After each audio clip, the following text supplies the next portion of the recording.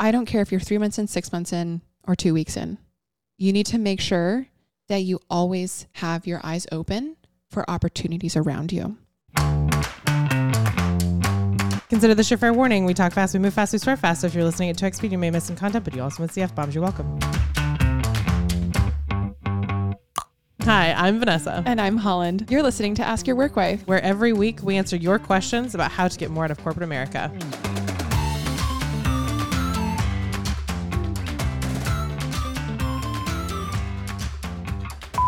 Hi Work Wives, this is Catherine from outside Cheyenne. I'm leaving my current company because I've been there for over 4.5 years with minimal progression in title and pay.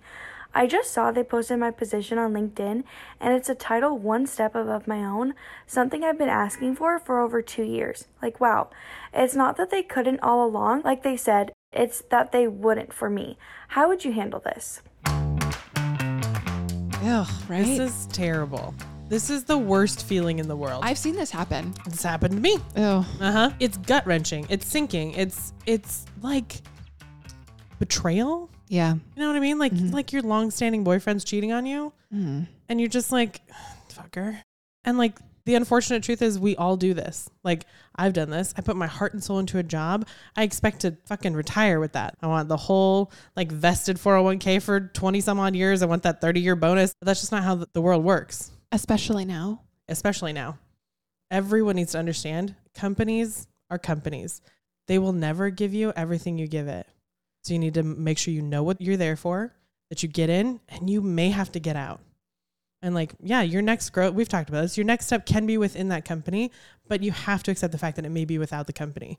And for that reason, we say you always need an exit strategy, because you don't want to find yourself in a position like this where you happen upon the fact that something you've been asking for, no one's advocating for you for. Truth is, you're the only one advocating for yourself. You know, what you're experiencing, Catherine, does feel like a betrayal, but trying to have an exit strategy while you're at a company also feels like you're betraying it. And I want to let you know that the company, while it may give you that unlimited vacay and that really cool perk and the ping pong and the pizza party.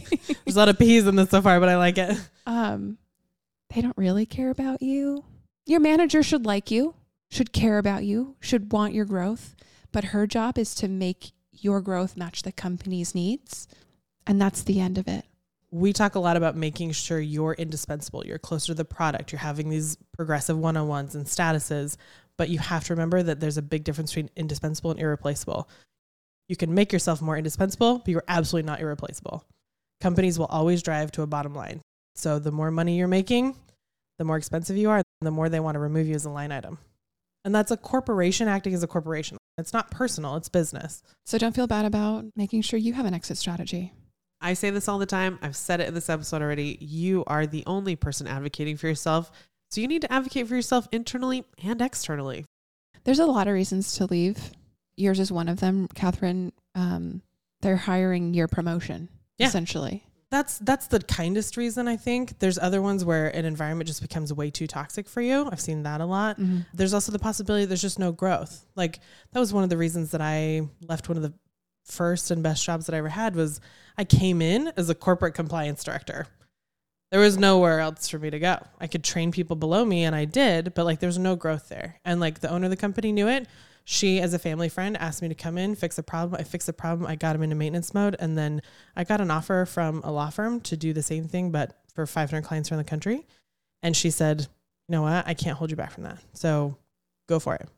It can be good. It can be bad. It can be toxic. It can be something like a betrayal. But either way, there's a few things you need to always have churning in the background.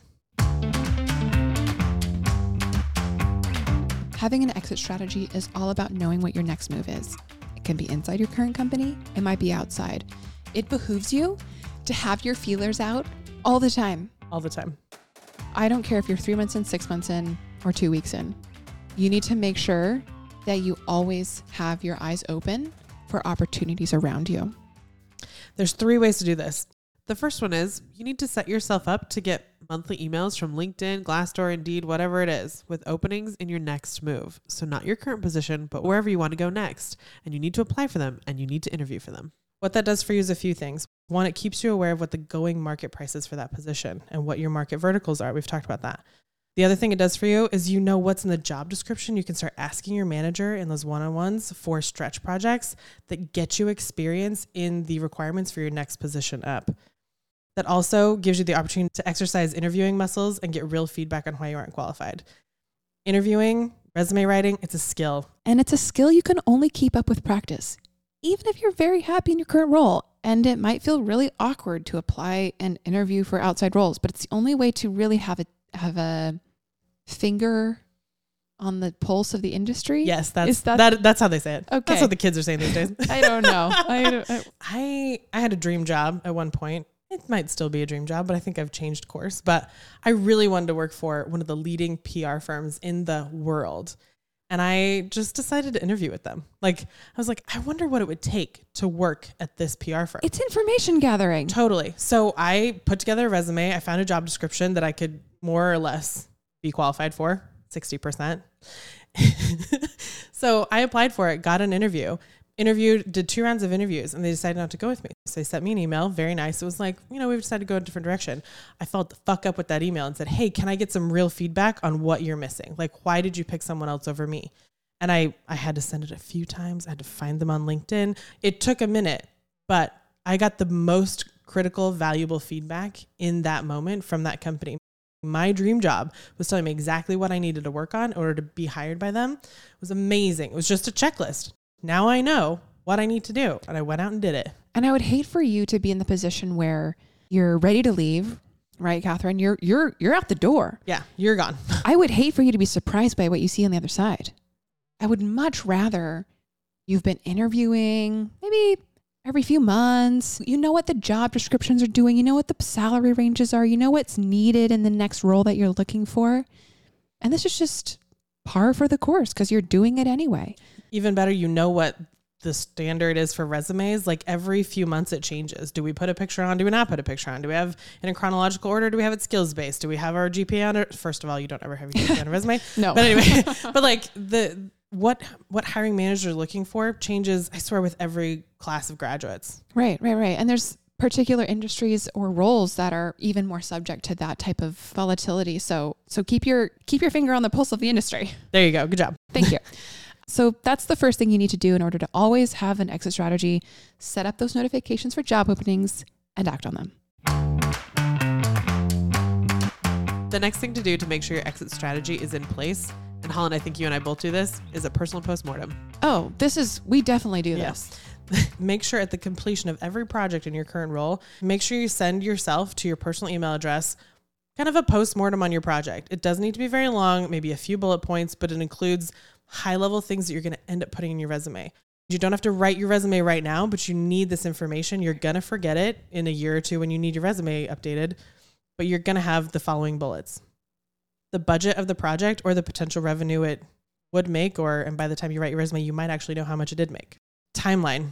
What was unique about it? Was it crashed? Was it accelerated? Was it a standard timeline? Did you bring this project in under the timeline?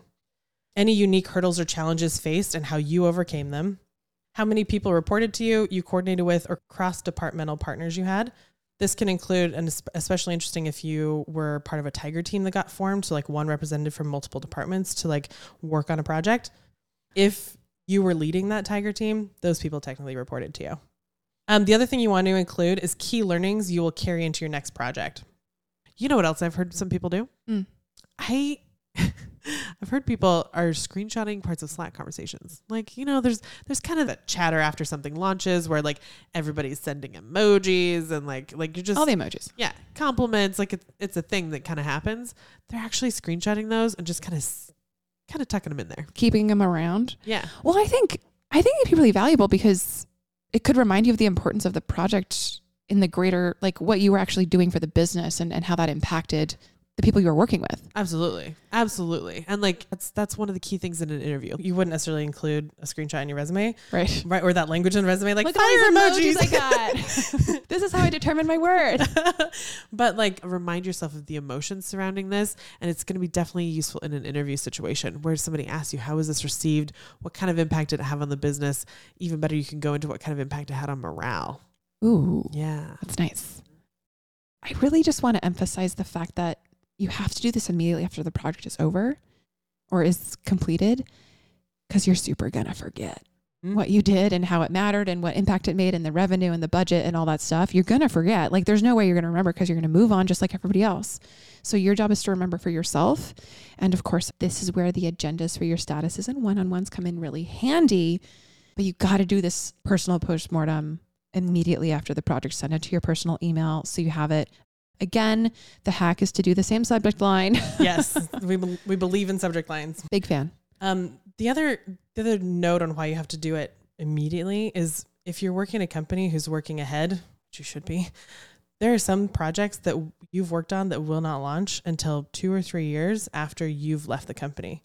One of my managers worked at a very large corporation where they were working on 5-year roadmaps, and when he left, there were a whole bunch of things that hadn't launched. And so when I saw them launch, I'd be like, oh my gosh, did you work on this? He's like, oh yeah, forgot about that.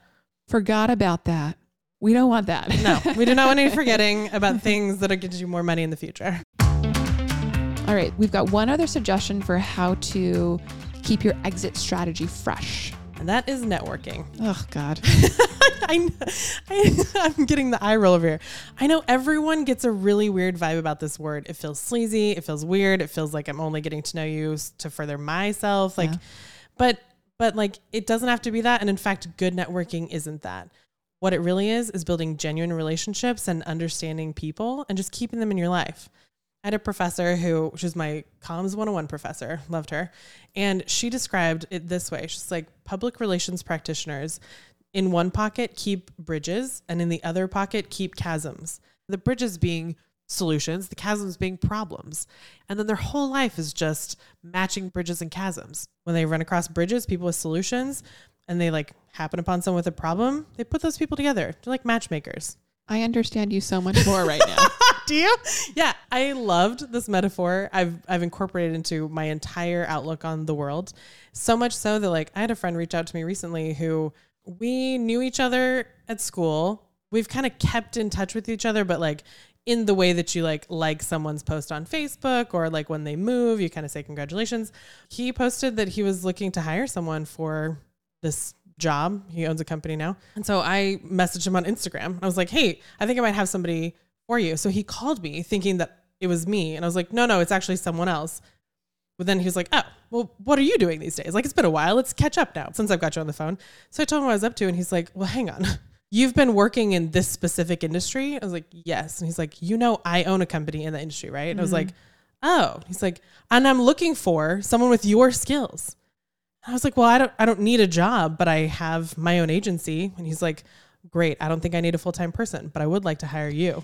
It's wild. Right. And like what came out of this, like simple, it was someone who you follow, like a mutual follow, right? Yeah. That's all it was. And it's just being cool and kind. Yeah. And keeping up with each other. Like that's exactly what networking is. It's just keeping people around in the Rolodex, keeping up with them, not to like, I never looked at any of his posts as like, if I like this, he's going to hire me when I own my own agency in 10 years. Like was never a thought, but you just care about them. You celebrate their wins with them. And eventually you're going to run into each other at a point where you have a bridge and they have a chasm, and it works. Beautiful. That brings us actually, I want to take a step back with all of this. There's one other really key reason to always have an exit strategy. And this is what it is.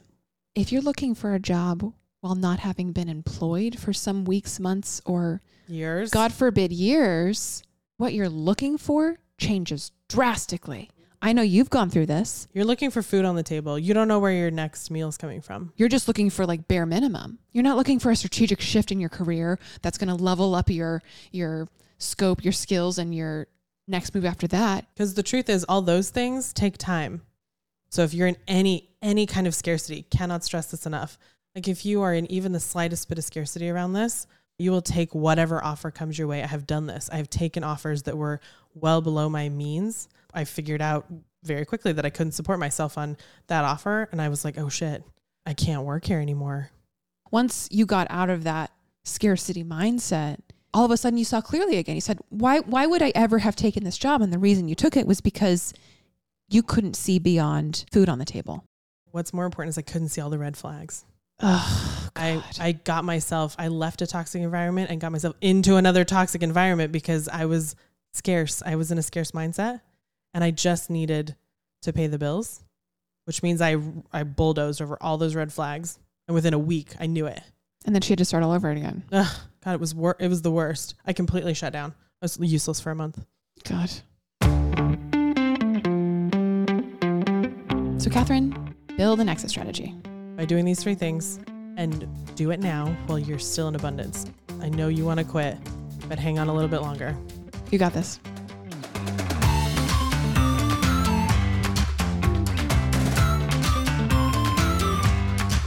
Got a question for Ask Your Work Wife? Record your question and email the recording to help@askyourworkwife.com. Include your name, your city if you want, and whatever context might be useful for us to know. And don't forget to start with, "Hey, work wives." And you're just like, fucker. No, it's like you're long-standing. You see him on Tinder. Yeah. That's what it's like. That is. You're like, oh, you're out shopping for other things. Like shopping for other women seems terrible. Let's take that out. You're out looking for someone else. Not what Tinder is? Am I not enough? Like that's what Right. this leaves me with. Yeah. Right.